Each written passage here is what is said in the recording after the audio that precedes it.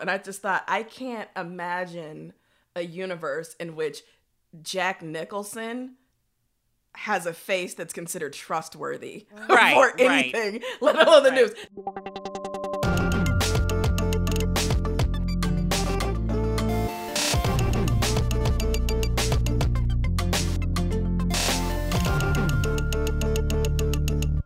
Hey everybody, welcome to another hard-hitting, rigorously investigated episode of Cinema Ball, the film competition show that strives to be fair and balanced, while also being completely biased in its randomness. I'm Ebony Astor, and I'm joined by my primetime co-anchor and opponent, Carolyn Pettit. Hey, Carolyn. Hey, Ebony. This is episode 13, the fifth entry in our second round. Cinema Ball is a ridiculous excuse for Carolyn and I to talk about movies. That's it. That is the whole point. If you were looking for some deeper meaning, you will not find it. Our picks are random, and so are my opinions. In this round, Carol is playing some pretty unassailable defense, trying to prevent me from reaching my goal film, The Legend of Billie Jean. At the end of last week's episode, Carolyn hitched her pony to the always dynamic performances of Holly Hunter and ran through the control room clutching a copy of Broadcast News. It's one of her favorite films and one I had never seen before because I am a simple, uncultured soul, not unlike Tom Grunick. At the end of our discussion, I may just blow Carol's mind with an old favorite of my own. So stay tuned to find out what garbage sock I'm going to toss on the heap. We'll get into Broadcast News shortly, but first, it's time for a new segment we call Cinema Ball Update. Carolyn, take it away. Thanks, Ebony.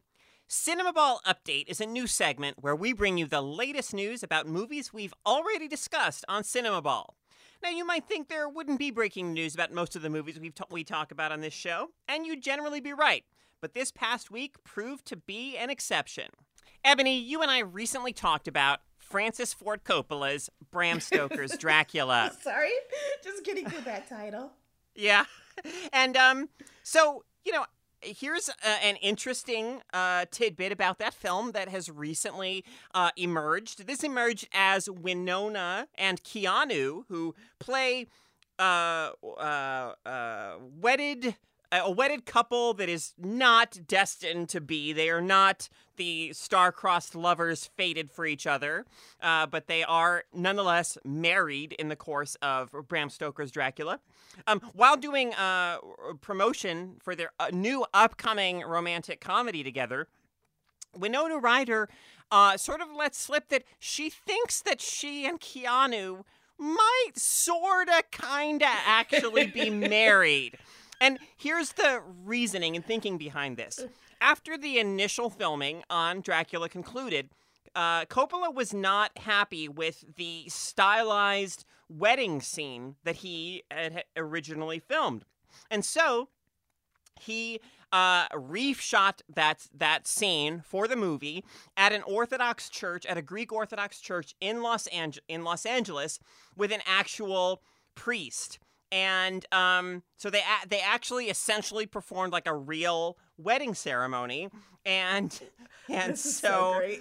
And so Winona said about this, like, we actually got married in Dracula. No, I swear to God, I think we're married in real life. In that scene, Francis used a real Romanian priest. We shot the master and he did the whole thing, so I think we're married. Now, so just a wonderful... I absolutely love this. Yeah, it's such a great it's ludicrous, story. Right? But I love the idea that they have just been married this whole time. I mean, my mind was blown today by the news that Daryl Hannah and Neil Young apparently quietly got married. And they did that shit on purpose. But I love the idea that Winona and Keanu, I don't know, there's something so ineffably like alien about the two of them. Have just been, just a paragon of domestic bliss since 93 or whenever Dracula came out. So this is actually the upcoming film is going to be their fourth film together. They were both in Dracula. They were both in A Scanner Darkly. Yeah. They were in a third film, the name of which is escaping me now, that I don't think I'd ever even heard of before. And this film, and this is the first time that they're actually going to be playing like kind of lovers or, a romantic pairing that's actually supposed to have, like, sparks, as opposed to Dracula, where I think Jonathan Harker, Keanu's character, is supposed to be kind of a wet noodle. Right. So, I'm really looking forward to seeing it if that works, right? Seeing if these two give off actual chemistry. Keanu, we've talked about this both on Cinema Ball, but then also on the Mothership, Feminist Frequency Radio. But there's something about Keanu's kind of affect now that he's gotten older. And I'm not the only one who thinks this, by the way, America. People have taken me to task for only getting interested in people, certain actors, once they get older. Tom Cruise, for instance. But there is definitely something about Keanu, the older Keanu. There's like, I don't know, a certain depth to him and a certain like freedom to, I don't know, like there's something about him that kind of crackles with energy now in a way that he seemed much more laid back as a youth. Winona, happy, let me know where y'all are registered. Happy to contribute. Yeah. Join us on next week's Cinema Ball update when we'll bring you all the latest on Hard Target. I would love it if you had some Hard Target updates. We'll see. And I would especially love it if you didn't have to dig deep for them, but just like something between now and next week happened. Yeah, and you were like, exactly. Well, here's the news. I got some rattlesnake punching news. Gotta let the people know. Yeah. Anyway, all right. So, Caro, now that we've had our Cinema Ball update, tell us a little bit about Broadcast News. Absolutely. So Broadcast News is a 1987 romantic comedy drama written and directed by James L. Brooks. And it's largely set in the newsroom of the Washington Bureau of a fictional TV network. One thing you definitely have to remember when watching this film, or keep in mind as we discuss it, is that this is a time, in the late 80s, or, before the cable news onslaught, before the 24-hour news cycle, when people, like, across America really, sat down with Tom Brokaw or Dan Rather or maybe Peter Jennings. Peter Jennings, and got their news. And so James L. Brooks, so this is a film that reflects a bygone era in a sense. And in researching and preparing for it, Brooks spent a lot of time interviewing and collaborating with a woman named Susan Zirinsky, who herself started at the Washington, D.C. Bureau of CBS News when she was 20, and has been sort of, had like, in a sense, a kind of meteoric rise within the ranks, and has now been, I believe, the executive producer of CBS's news magazine show 48 Hours for, some 20 plus years. And so it was really from her that Brooks got a lot of the details that I think inform this story, and certainly that shape the character of Jane Craig, who is played by Holly Hunter in her, like, 1-2 punch of 1987 performances, this and Raising Arizona, that I think really sort of established her as a sort of remarkable actor. I don't think she's ever been a star, like, in the box office sense, but she's certainly been, like, a very respected, acting talent. Yeah. And I think it was that year that really put her on the map in that sense. Yeah, and so of course the general plot of the film concerns a love triangle between Jane Craig, played by Holly Hunter. The role was originally supposed to be played by Deborah Winger, but she was pregnant. She got pregnant, and so she, I think, stepped out of the role, allowing Holly Hunter to step in. And now it's really impossible for me to imagine anyone but Holly Hunter in that role. She gets embroiled in a kind of love triangle that brings up all kinds of moral and ethical issues because, she is adored by her colleague Aaron Altman, played by Albert Brooks, and, the two of them are very much of the same mind when it comes to holding television news to a certain ethical standard. Mm-hmm. But she finds herself romantically drawn to newcomer to their bureau, Tom Grunick, played by William Hurt, who is, as the critic Carrie Rickey puts it in the essay she wrote to accompany this film in the Criterion Collection release. Tom Grunick is essentially the dumb blonde of the film, right? He's a pretty face. He's exactly what the network wants, in terms of looks, but he doesn't have the ethical substance or really even the knowledge of the knowledge that one expects, or that certainly that Jane and Aaron expect a news anchor to have. He's just not that bright when it comes to understanding the political realities of the world and things like that. And so for me, there's really two fascinating axes on which this film can be discussed, and they intersect in the film, but they also illuminate kind of things on their own. One is the standards that we do hold sort of broadcast, or I would say today, also print and internet journalism to. This film captures a moment like before a sort of tremendous kind of maybe down precarious kind of slip down a cliff of standards in that area. But it also, I think, forces us to think about the intersection between personal and professional ethics and our personal lives, right? As these people have to figure out, as Jane has to figure out, like, can she love Tom while kind of knowing that he doesn't share her ethical sensibilities, right? And which has always been a fascinating topic for me personally. And, I think about how in recent years, there was a talk that Bell Hooks had with Laverne Cox at the New School in New York a few years ago. And one fascinating element of that conversation is Bell Hooks sort of talking about how, she's this single, older woman, and she's looking for partnership in her life. And she sort of admits to herself, that maybe it's possible for her to find a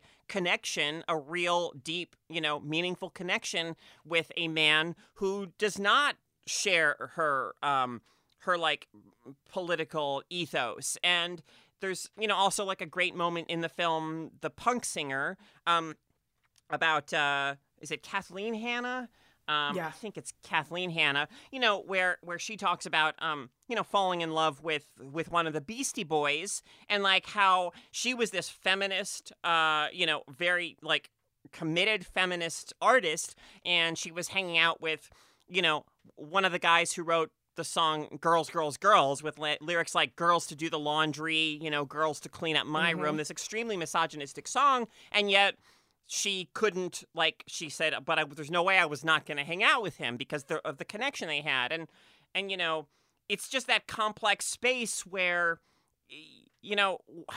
how important are our professional ethics in our personal relationships, right? So anyway, there's just so much insightful and fascinating stuff in this film. And in my mind, it's all dealt with in a way that is so sparkling and witty and smart and insightful that, it also, it really works as just this involving workplace romantic drama, but it also has like all these layers to it. Speaking of the ending where Jane recognizes the kind of ethical misstep that Tom has made and then goes to confront him at the airport, I was so glad that in another movie, I won't say a lesser movie, but I'm thinking it, but in another movie, she absolutely would have forgiven him Yes. And she would have the way that the film would have sort of danced around that ethical breach and his, their sort of misalignment in terms of ethics and integrity, is that we would have been given to understand that through her influence, he would grow and become better and recognize that he had made a mistake. And so she would have been the vehicle for his emotional growth. The fact that we didn't get that in this movie made me so happy. There was never a question, or at least we don't see her questioning, whether she's going to go to the airport, not in any real way. It is inconceivable to her that someone could do this. She holds what she does, her job, she considers it so vital, so sacred, that what Tom has done, perhaps to an outsider, might not look that bad, particularly in this this sort of hyper manipulated media landscape we live in now. There might be a moment of thinking like, is it that bad? Absolutely. He did feel bad in the interview, so who cares if he, right. kind of faked crying in that moment. He was going to cry, right? And this is what Tom himself says. But there is something, qualitatively different, and Jane knows that. And so the fact that she didn't sort of surrender to the kind of fantasy of being with Tom, the kind of like, devil may care, just fly off to the tropics with all of your clothes on you and don't even bring a suitcase. The fact that she doesn't was amazing to me. And so wonderful. And it did feel so authentic, because had she made a different decision, it would have felt false to me and dishonest to who she was. Right. I agree. And so, as you say, like today, newsrooms might not react that way. And in fact, so there's a commentary track on the Criterion release of this film in which James L. Brooks says there isn't a newsroom today, operating in which Jane Craig's standards would fly. He believes that era just doesn't exist anymore. Mm-hmm. However, interestingly, and I don't know, I think this may have been the result of initial focus testing or something, but interestingly, sometime after the original shooting had wrapped, and they'd put together the initial cut, they actually did film an alternate ending, or that was maybe going to be the actual ending, in which after Jane gets in the cab at the airport, right after having her little confrontation with Tom and saying I'm not going with you, in which Tom himself does not get on the plane, but instead gets in the cab with her, as right before she's about to drive away, and continues pleading with her to forgive him and be with him. Thankfully. Yeah, I mean, which shows some commitment, I guess. Yeah, no, I mean, thankfully that's not what happened.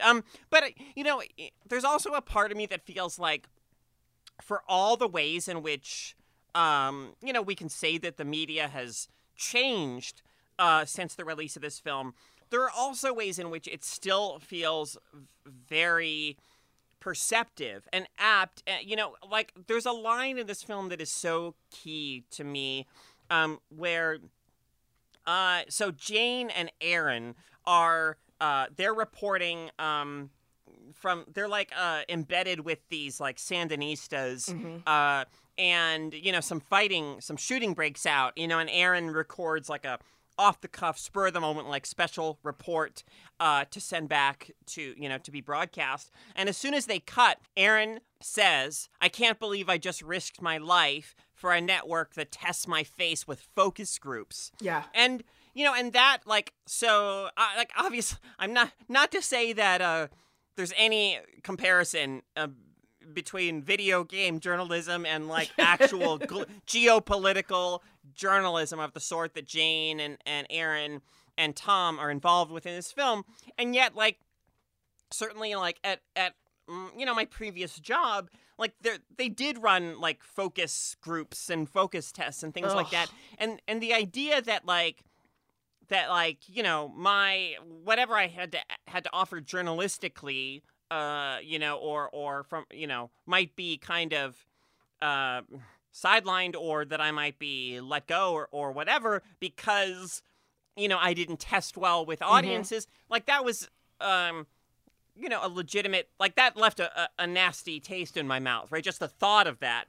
Yeah. And so like there's that inextricable link between in broadcast or even, video, journalism, between like appearance and substance or you cannot, like viewers are looking at the anchors, right? And on some level that is making, some kind of impression on them, positive or negative, and the people who make decisions about who reads us the news, do a lot of thinking about what does this person look like, right? Jane Craig, Holly Hunter's character, is sort of subject to this too. We see her early on. She's giving a talk at an event for newscasters, right? And her whole agenda at the talk is a crusade against the increasing infotainmentizing of the news, right? She shows a clip of like dominoes being knocked over, and says like, this is what all these networks aired on the night that they should have been talking about the SALT to nuclear disarmament talks, and the audience bursts into applause. They love it, and she's she's like saying no, like what? You should be wanting to provide substance and like the news of the day to your viewers. But there's a woman in the crowd who's sitting with Tom at the time, and she says to Tom something like, "Oh, it's so sad. I see this all the time. A woman doesn't like her looks, and so she's angry."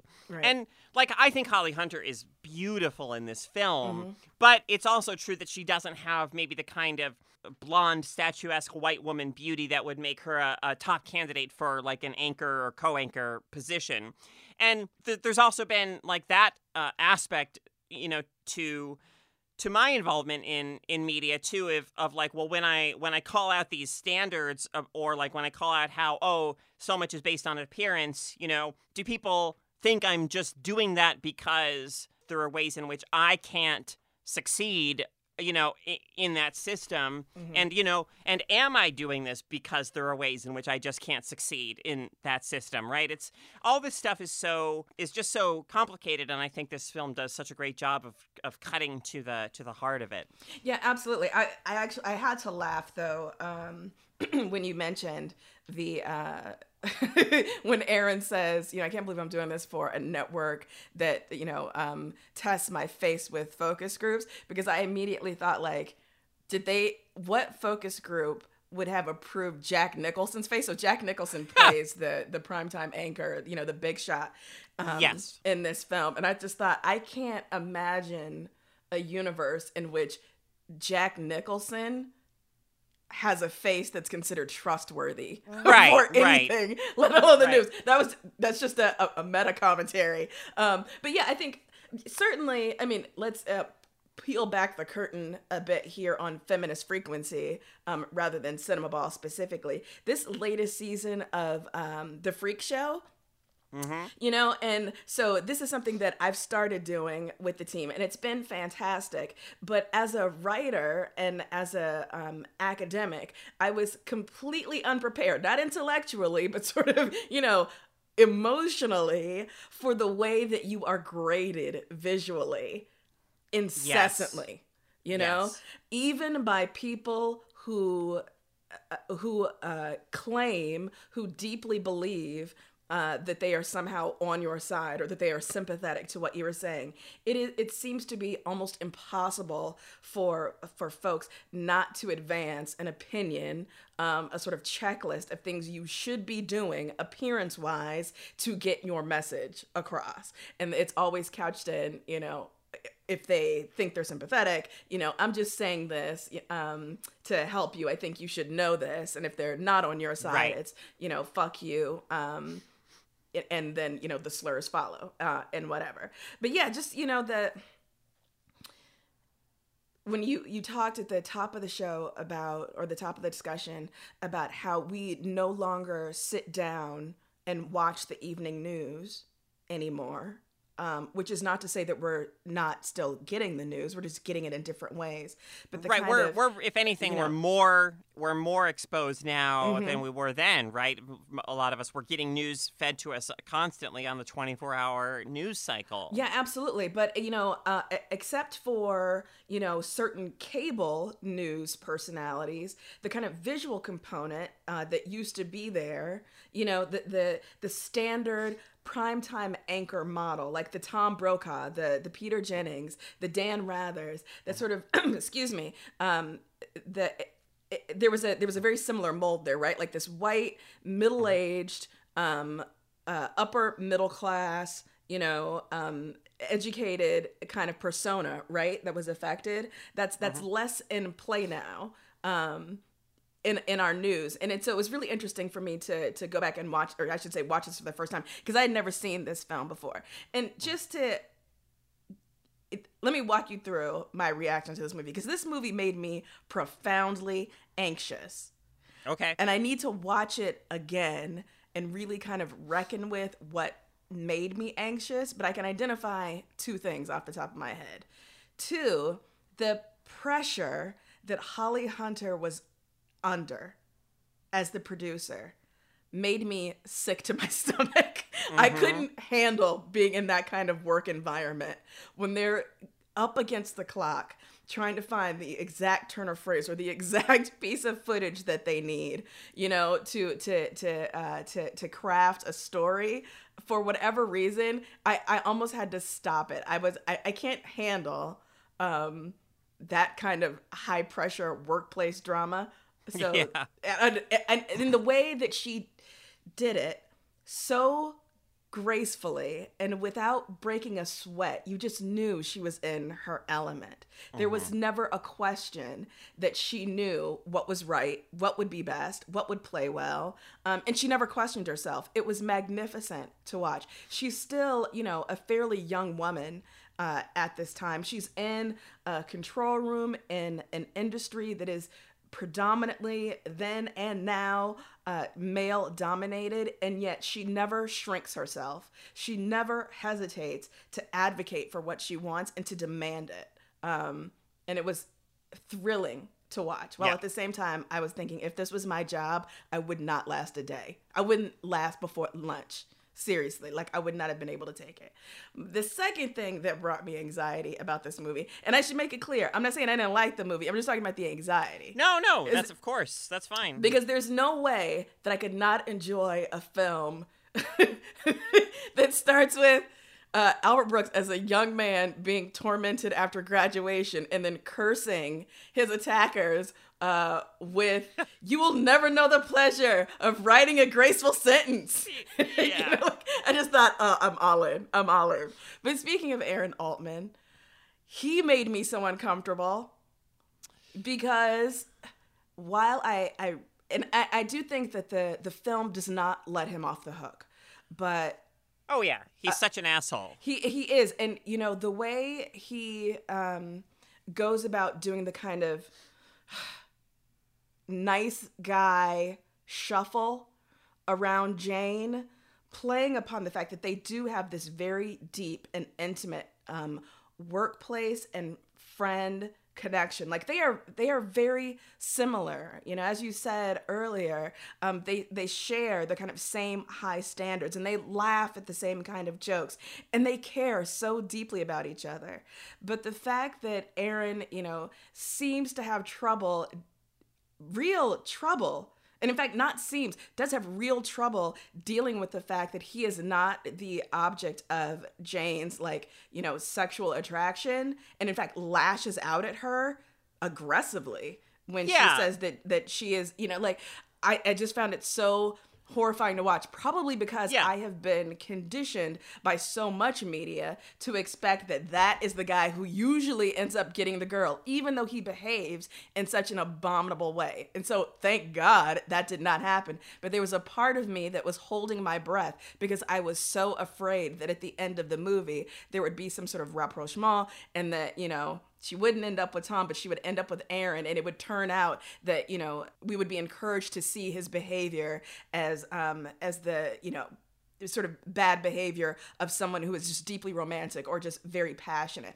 But the movie does not let him off the hook, thank goodness. Yeah, and I think this is one of those films where the portrayals of the characters are so complex that, like, for me, there's no ambiguity about, like, depiction equaling endorsement. Like, it's not saying...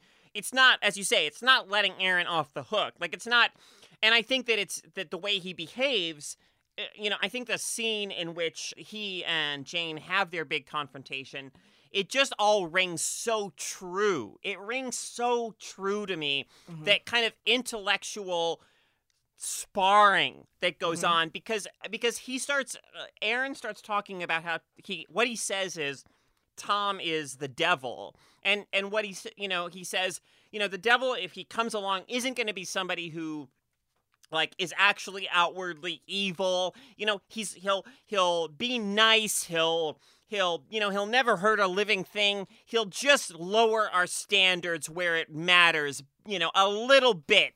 And to me, like my whole thing with Aaron in this movie is, like, I'm always like, dude, you are not wrong. Like, you are 100% right. You're being a complete asshole about the way that you say it and communicate it, but you are absolutely right. Like, and that's part of what makes this movie so deliciously complex to me, is Aaron gets way too much pleasure out of being smarter than Tom, right? Yes. There's a scene where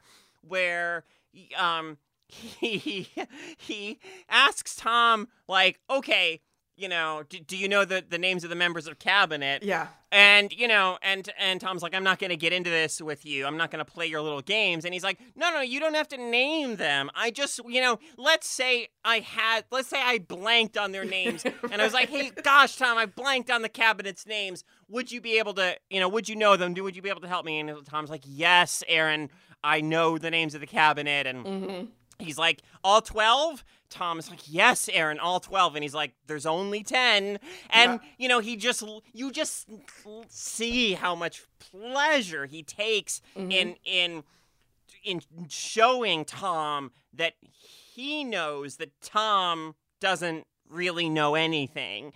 And it's so fucked up. Yeah, I from the beginning of the film, where we see Aaron and Tom as children, you know, so we see Aaron graduating from high school early. I think he's like 15 or 16, you know, giving that very triumphant sort of like, you know, you couldn't beat me down, you couldn't keep me down. Ultimately, I'm the bigger person, and I'm really going to make something of myself. And you see a much younger Tom, you know, kind of ashamedly admitting to his dad that his grades are not good, and just like sincerely expressing a desire that he can get better and that he will do better. He will do better. He will try harder.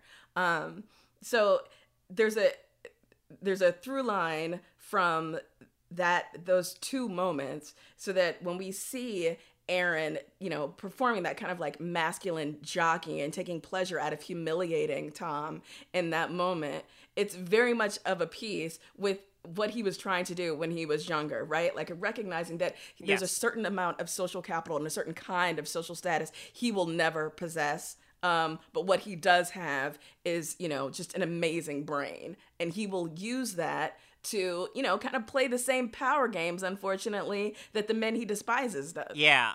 There's another scene I want to talk about too, that's crucial in the film, and that is the scene where, this news story breaks, like a Libyan fighter jet attacks like an American military base or something, and they have to scramble to do, you know, like a special report, and Tom is pegged to anchor, to anchor the report. not Aaron, right? And Aaron is in fact told to go home, and Holly Hunter, like Jane,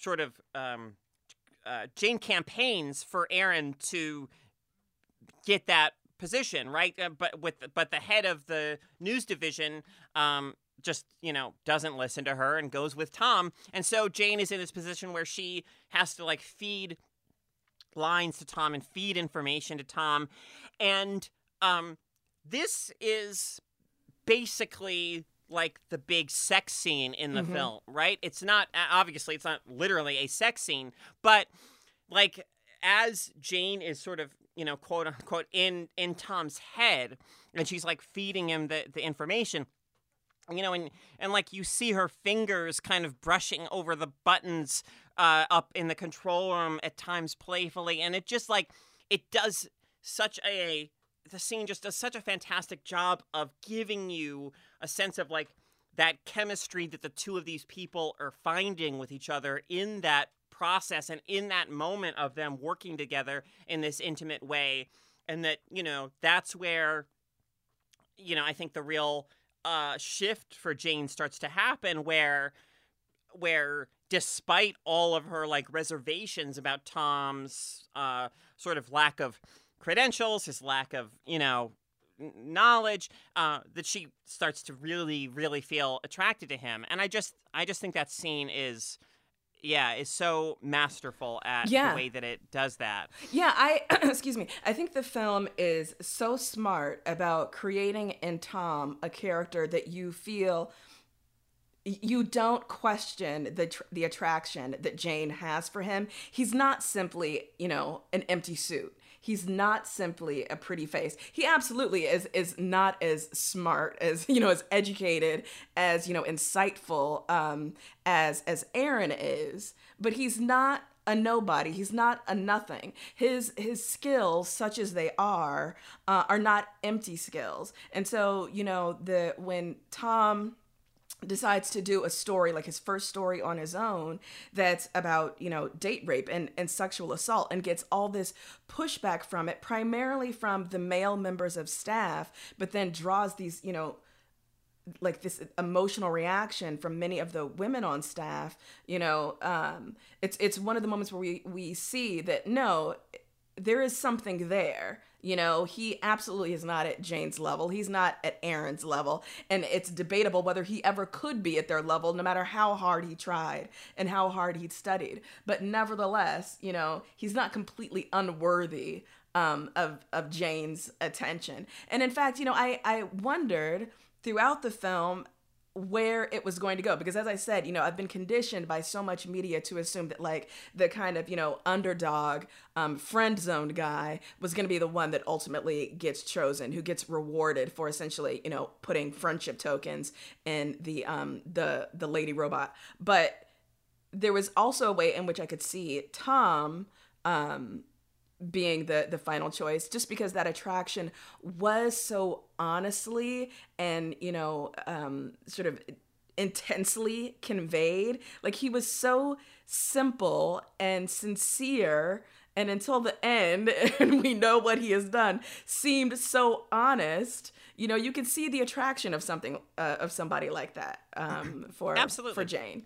And so the film ends with this 7-year jump into the future, where we sort of rejoin the three, long after this kind of love triangle between them has ended, and they each kind of have their own personal lives now. Aaron is married, Tom has a fiance, Jane is seeing some guy who's, works at the Surgeon General's office and who's getting her into water skiing or something. And as Tom is Tom is about to get promoted to, the lead anchor role, like the position that Jack Nicholson has held throughout the film. They offered him the position, and he replied that, he's honored or happy, thrilled to take the anchor position, but he doesn't want to be the managing editor. And for Tom, like, that's an ethical statement, because he knows he doesn't have the right he knows he's not the right person to do that, right? He knows he Right. doesn't have the skill to do that. And so there is in Tom throughout the film, I think from that like child, that childhood vision at the very beginning to this moment at the end, there is like a always an attempt on his part to do what is best within his own limitations Yeah. to some degree, so and that maybe there's something admirable in that. Yeah, it was hard for me, although I absolutely understood, excuse me, Jane's reason for not going with Tom, and I understood that the importance of her sticking by her principles. Weirdly, well, maybe not so weirdly, I was left with so much more kind of warm feeling for Tom than I was for Aaron. There was something, just an edge of bitterness that I don't know if it was actually there, if I was just imagining it and, projecting. I don't know. But there just still seemed to be a hint, maybe more than a hint, of bitterness in Aaron that was distasteful to me in a way that, like, I didn't feel as if he experienced really any growth. That's really, yeah, I do see that. I mean, so I definitely, like, it's interesting that you say this about Tom because, like, I mean, there are aspects of all three of these central characters that I relate to. Like, I see myself to some degree in all of them, and that's part of what makes my relationship with this film so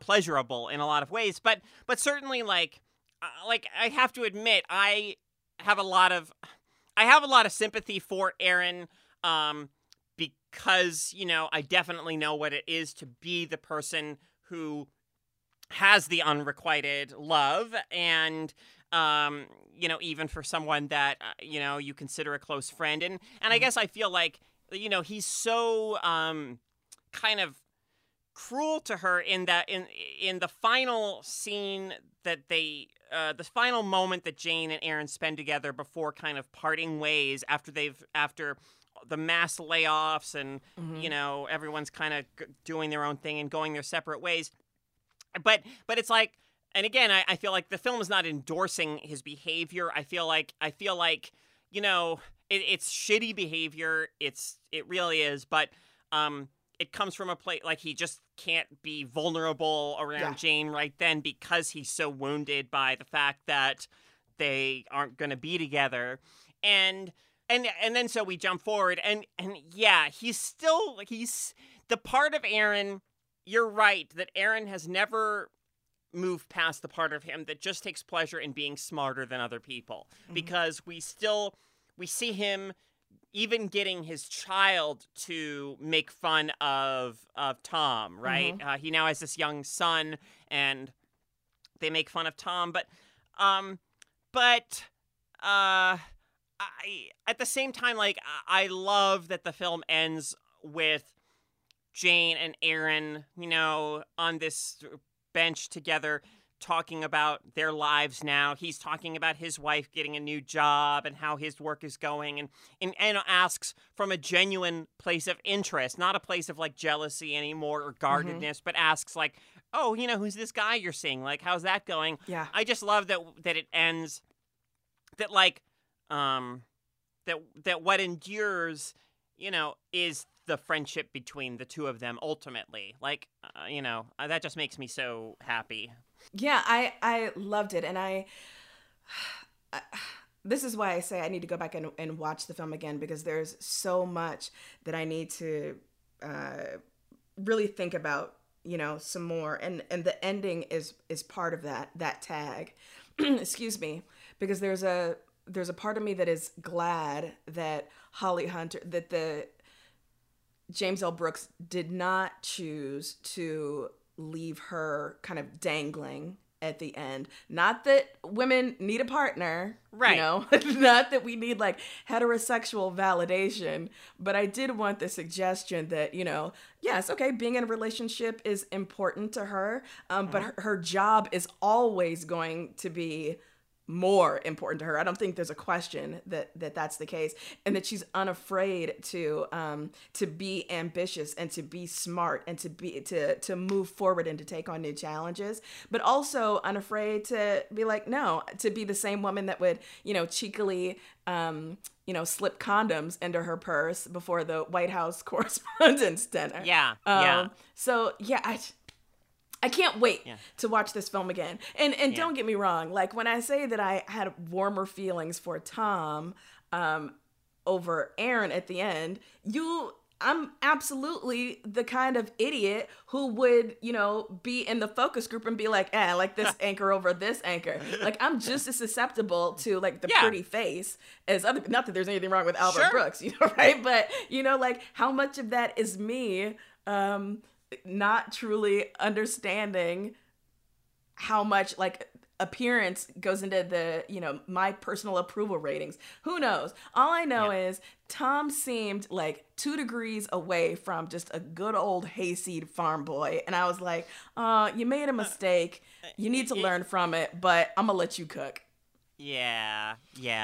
Oh boy, so good. I'm so glad you chose this film because I had never seen it, and like Night on Earth, which I had confused with another movie, in my head I knew what broadcast news was, but it was like the middle had somehow been replaced with network. So I can't even explain. Carolyn, how am I allowed to co-host this show with you? Well, I am the Tom Grunick of this show. But it's interesting you say that because like whenever I mention this film as, for me, like the definitive film about news and ethics, people are always like, well, network though. And it's like, yeah, I mean, network is, whatever. Network is fine. I mean, network, but, and I think network holds that position in the cultural consciousness of being like the film about like television and news, ethics and those kinds of things. And I think that maybe this film, maybe it can't hold that place of prestige because it's kind of a romance, because but to me, like, this film is so smart and so perceptive, while also being just remarkably entertaining and joyful, anyway, I love this movie. So full of heart, and yet so witty and smart. Oh, yeah. Very much enjoyed it. Very much enjoyed it. Okay, Carol, let us wrap up our discussion of broadcast news with a segment we like to bring to the people called Some Movie A. This is where we pair the film we've just seen with another film we think you'd enjoy. Carol, what you got? Well, I have a little film that's, also very much, I think, it's very much about a woman working in news and, kind of confronting ways in which news is becoming more and more about entertainment and less about substance, and who in her own way is crusading to bring substance to the news. That's a film called The China Syndrome. We discussed the China Syndrome on an earlier episode of Cinema Ball, and I just think that that these two films, in the way that they both center, in different ways, women who are working in news. Jane Fonda's character in The China Syndrome is constantly kind of belittled and forced to do these kinds of human interest stories, these really goofy human interest stories, which are exactly the kind of thing that Jane Craig, Holly Hunter's character in this film, is crusading against. And so, I just think those two films would make a fascinating double feature. What about you? I love it. Okay, so excuse me. This selection will tell you all about my gooey chocolate center. So I am pairing this movie not with anything that speaks to the nature of news or politics or women in the workplace, but a film about smart guy and a dumb guy liking the same girl. Oh. I'm talking about Roxanne. Oh, Steve yeah. Martin's modern telling of the Cyrano de Bergerac story. Yeah. And the reason I'm choosing it is because, again, I have, I don't want to say inexplicable, but probably slightly outsized warmth for the character of Tom Grunick. In the same way that I have very warm feelings for the character of Chris, Christian in the original. But one of the things that I love about the movie Roxanne is that Chris is very aware that he's not a mental match for Roxanne. He, is very aware that, the attraction that the two of them have is primarily physical. And we shouldn't, dismiss the importance of like that kind of physical animalistic, attraction you can have with people. It's valid. But he's aware he's not her mental match, but nevertheless, he doesn't dismiss what he does have. He's gonna run off to Vegas and be a blackjack dealer, and I don't know, there's just something about the way the movie allows him some measure of dignity, and recognizing that no, I'm not an astrophysicist, and I'm not someone who can verbally duel with 20 guys in a bar and cut them all down to size, but I am a warm-hearted, good, honest man, and what I have is enough, and you and I will not be together, but that doesn't mean that I'm not worthwhile for someone else. Now, we absolutely should talk about the way the film, how the character CB, played by Steve Martin, is allowed to be enraptured with the beauty of Roxanne in a way that she is sort of not allowed to be enraptured with someone else's physical beauty. But that's a larger conversation about the expectations we place upon men and women. So I'm choosing Roxanne as my Samouvier selection for the week. There you go. Yep. All right. Now, Carol, it's time for us to render our verdicts on broadcast news using my messed up little brother's patented 100-star scale. As highly respected cinema ambassadors, our mission is to spread the word of this incredibly accurate film rating system, and it's taking off around the globe thanks to you, our Cinema Ball listeners. You can find our full list of our episode and rating history in the document linked in the podcast description. All right, Carol, how do you rate broadcast news? Well, I really think this film is almost in a class by itself. I think that it represents a kind of witty, sparkly, kind of sharp-witted comedy that to me is so reminiscent of the kind of, like screwball comedies of the 30s and 40s. There's like a sharpness to the dialogue that recalls for me films like His Girl Friday. And I think that it's as I've said throughout the show, I think that it's so perceptive about human. I don't want to say human nature, but about attraction and personality and ethics, and how these things collide and how that does or doesn't impact like the people that we are drawn to, the people that we surround ourselves with, the people we want to be with or don't want to be with. I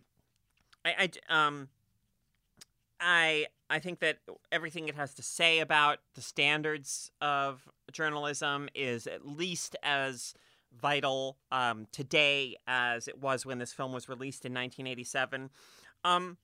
This film is truly a rare personal favorite for me. It's on the very short list of Carolyn's all-time favorites, and so I am bestowing upon it the rare honor. Get James L. Brooks on the phone. Broadcast News is Cinema Ball's first 100-star movie. Wow. I can find no words but this surely is going to go in the pantheon. When, Yeah. in a few years' time, producers clamor to put together like clip shows of the best bits from Cinema Ball. Yeah. Our first and probably only 100 Right. point Yeah. selection. Definitely. It may is gonna well lead end the up. list. That's awesome. I love it. I was glad I was here to witness it. Yeah. You just witnessed history, Ebony. You just witnessed history. I know, especially I know how tough it is for a movie to even crack 80. Yeah. Yeah. So for something to get 100, that's awesome.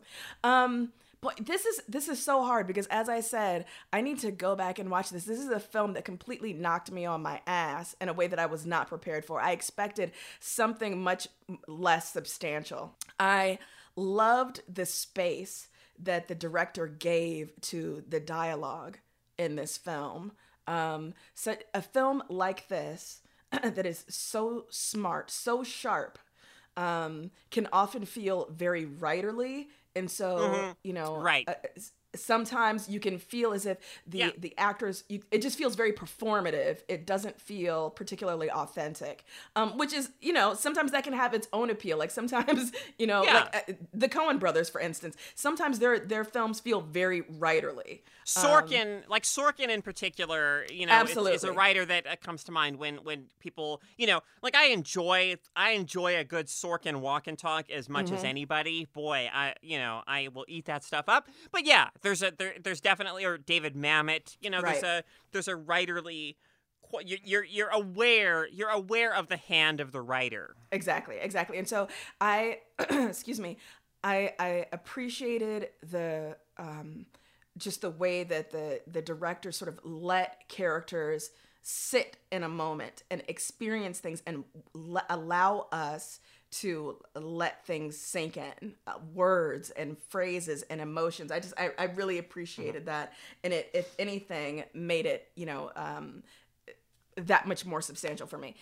So loved that. Excuse me. I loved how complex the characters were. It would have been so easy for Tom Grunick to have become a kind of very cartoonish villain in this film, and that never happened. It would have been very easy for Holly Hunter's character to be a kind of, shrewish caricature, and that never happened.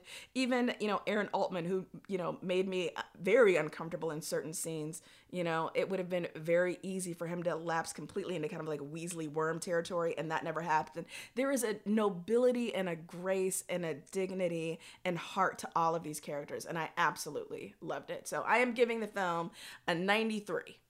All right. Yeah, I to your point about the sort of room it gives its characters in the dialogue, one of my favorite it's almost a throwaway moment, but it's still one of my favorites in the film is after Aaron has been kind of sent home for the day when everyone else is preparing to do the big Libyan, special report.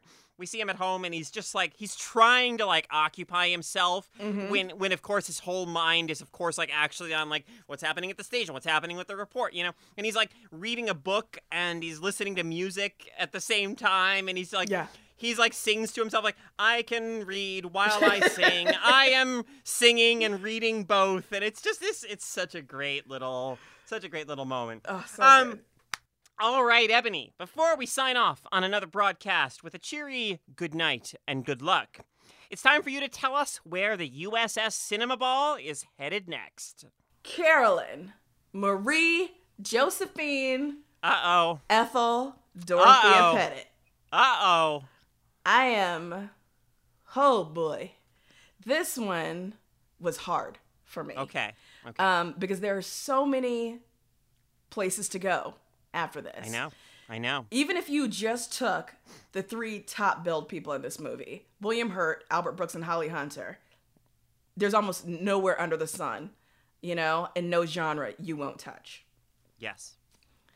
And then when you get into supporting cast, Robert Prosky, Joan Cusack, Jack Nicholson. Okay? I know, Jack Nicholson, yeah. So I knew from the beginning, I could throw you some amazing curveballs from this film, or I could do the grown-up thing and actually choose something that we would want to both watch again.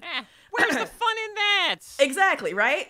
So, Oh, God. although we don't allow ourselves the cheat of using those sites where you can connect two movies to another, I wanted to kind of keep you on your toes, right? So I decided I wasn't going to go for something that either one of us, I suspected, had seen before. So right. I wanted to get deeper into IMDb. You know, Yeah, so yeah. once you get past like the first couple of people, and then maybe the next 10 people, and then you're getting into people who may not even be, they may be, you know, credited, but their character may not even have a name. I'm like, let me explore something about these people. But that wasn't enough either. Oh my goodness. I know. Wow. I know. I was working. I put in the work. Yeah. I checked producers. I checked editors. I checked the director of photography. Where would I go? Oh. Where would I take us next? And then I heard it.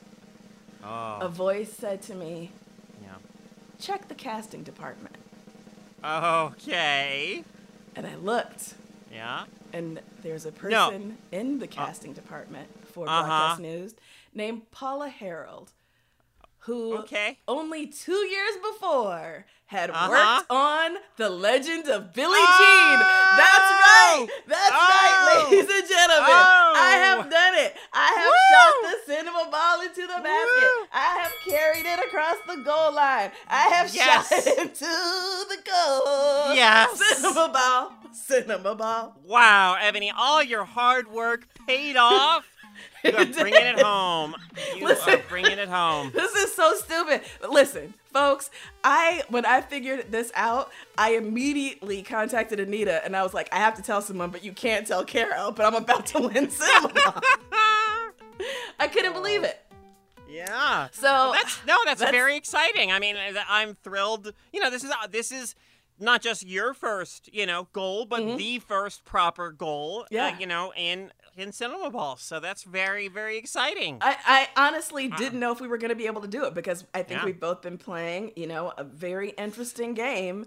And it would have been I have to admit in the realm of possibility for us to never get there. But sometimes you dig in, you take a deep breath and it happens for you. Clearly, as the defender, I did not do my due diligence and check the casting department, and just ensure that literally nobody involved with this film had been involved with that film. So, serves me right for not, for laying down on the job. You took your eye off the cinema ball, and I took my shot. Yep. So, Yep. Next week, we are going to finally discuss the 1985 feature-length music video, The Legend of Billie Jean, a film that probably inappropriately has a lot to do with the teenage rebellion I subsequently engaged in. Anyways, that is going to do it for us this week, folks. Thanks so much to Simplecast, which hosts both this podcast and our flagship show, Feminist Frequency Radio. Thanks also to our amazing producer, Sarah Norales. And hey, thank you for listening. If you like the show, take a second and leave a review on iTunes or wherever you subscribe to your podcast. It is super incredibly helpful in boosting our ratings and helping other folks find our show. We will see you back here soon for another episode of Cinema Ball. Until then, the balcony is closed. Oh, God.